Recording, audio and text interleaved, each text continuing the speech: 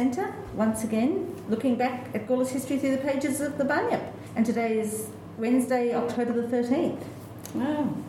So what stories have we got? Do you want to kick off? Hey? Well, I'll kick off. It's lovely to be back here, as you say, Jeanette. And 150 years ago, looking back through the files of the Bunyip, the headline is Snakes, and that's also on the front page of this week's Bunyip, so it must be that time of the year. Yes. The first snake of the season, we believe, was killed yesterday. It didn't last very long, did it? No. In Mr. F. Wilkinson's garden near Williston. Mrs. Wilkinson went into the kitchen garden for some vegetables for dinner when she saw a black snake within a few feet of her, looking her full in the face and winking at her in the most impertinent manner. Yes, anyway. She called two Samoas in the adjoining section who came and gave his snake ship the Happy Dispatch. It was a black snake and measured 4 feet 7 inches in length and was suspiciously bulky. Probably took the mice that were eating the crops that the mowers in the next paddock were cutting down. Yes, it probably came out of that long grass in the paddock. Yeah, I can't imagine a snake winking, oh, hello, lady. Snakes actually don't see very well from my understanding of snakes, but never mind. Yeah, so that's the first snake of the season. I love the way they give it personality. Oh, yes, It becomes a personality. What do they call it? Anthropomorphisation or something? Yes, word. Giving everything a human context. So, yes, so anyway. So, your turn, Jeanette. 100 years ago, some plain speaking. At the Gawler Police Court on Friday last, Mr. R.J. Riddell, counsel for the defence in the hearing of an alleged breach of the Licensing Act, spoke out plainly as to the tactics adopted by the Crown in the prosecution of hotel licences. He said that the present case was an indication of what we were coming to in this country, and only through people hope for protection. It doesn't make sense, but... No, and only through people hope for protection. It doesn't, does it? No. I thought I misread that. No, it's sort of something's missing in translation. Yes, I think so. Yes, poor people. I mean, we seem to have survived another 100 years with whatever protection we're talking about. Yes. Whatever hope we have. Yes, anyway. Yeah. Right, 50 years ago, stop signs are needed.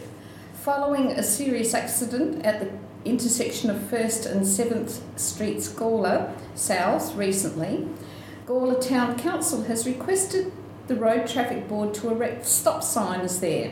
Councillor H.C. Werner raised the matter in council last week and said he feared more accidents were likely to occur at the intersection. He had no trouble in gaining support from fellow councillors. Of course, they're still trying to get that intersection, that area. Yes, it's still sorted. all of those 7th Street, which is 1st Street? 1st Street is the one that goes down to the bridge. So it's probably where the stop signs are now. Oh, right. I think. I could be wrong. And 7th Street is where the doctor is, opposite Mitre 10. It's and down at the bottom of 7th Street where that hits, and there is a stop sign there. Oh, down, very dangerous. Leading into Dead Man's Pass. Yes, yeah. So, okay, I was thinking the other end where it's now a T-junction, left-hand turn only. It's still a mess. It's a terrible mess. It's a mess at both ends. We'll get over it. These streets were not designed with cars in mind. No, certainly not the bridge. That side of Gawler South is very confusing. It's the way the streets run and and of course, like the names, 1st, 2nd, 3rd, 4th, 5th, and 6th, 7th, they're not sequential enough, and they replaced names that were perfectly good. Yes. And the reason why was because when they merged council districts, because Gawler was several councils. Yes. And there was a duplication of several of the names. Oh, was there? That was the reason. Is that why? So instead of just changing the names of those streets that were a problem, they changed the whole lot, which surely was a lot more work. It makes no sense at all. And living in one of those numbered streets, I hate it. Oh, do you? The number of times the post gets delivered to the wrong street and people get lost, it's just confusing. Yeah. Need to get their act together. I want our street to go back to its original name. What was that? Elizabeth Street. Oh, okay. Which is really lovely. It's a pretty name. It is, isn't it? Yeah, my mum's house is in a William Street in Two Worlds, and about a kilometre away is Williams Road, and so often deliveries would go to Williams Road or come into William Street, and you think, why do they do that? Why do they allow these duplication of names? Yes. Anyway. So, 25 years ago, Kalbiba protesters continuing to fight. Kalbiba residents have vowed to continue their fight against plans to dump building materials in a quarry on Gawler's eastern outskirts. About 25 residents attended a meeting at Kernutta Park Hall last week to seek answers on environmental issues and other concerns associated with the proposal.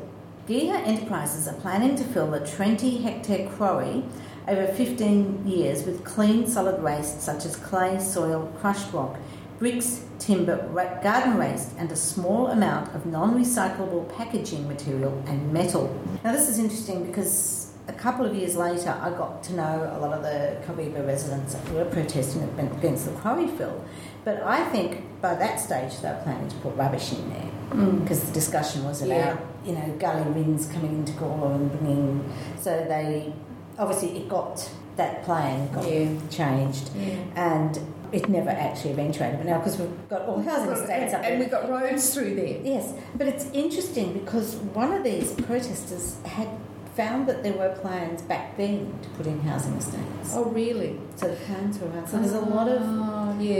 I'd love to see that again. That was it, up through Goodleys, wasn't it? Up past Cheek Avenue and east of Cheek Avenue, because that's getting into Barossa Council area. Yes, it's out of Gawler, and it's very frustrating for Gawler Council to have all of this on its doorstep. Kalbiba and Hewitt, and not getting the rate money. And of course, those people are using our library, our resources, they view themselves as Gawler residents. That's right, and I use the library resources too, and I'm an Adelaide Plains Council resident, so there you go. We have a good library. You have an excellent facility here. I mean, it's much a Gawler person saying you are indeed, definitely. So 10 years ago, we've got David's working with the devil in the movie Lights. Okay. Having worked in the media since he was a teenager, David Turrell can now add movie producer to his list of achievements. This family-friendly major movie is Suing the Devil and stars big-name actor Malcolm McDowell, along with Tom Sizemore, Corbin Burnson, Rebecca St James and Shannon Fields. It took 4 to 6 weeks to film and around 5 months of post-production to create, and was the Cuddler residents' first project of this type. Well, there you go. Do I remember Suing the Devil? I don't ever remember seeing them, but there's a few movies that have come and gone that have been... So, I wonder if it ever got released. So I have to look it up. Suing the Devil. Yes. Family friendly Suing the Devil sort of doesn't quite go to me, but there you go. Yes, so that's looking back for this week. Yes. So we might be a little bit late recording next week, because Kay's abandoning us. Well, I'm hoping to get to Perth next week. COVID permitting. I mean, I think it only needs someone to sneeze in Adelaide Airport, and the Western Australian Premier will say that I'm persona non grata. So, yeah, it's good. Okay, we'll see you next time, Kay. And we'll have 2 to do. Oh, 2. Okay, that's good. Yeah. Okay, we'll see you then. Have a lovely time in Perth. Thank you, Jeanette. I'm looking forward to it. For all like sun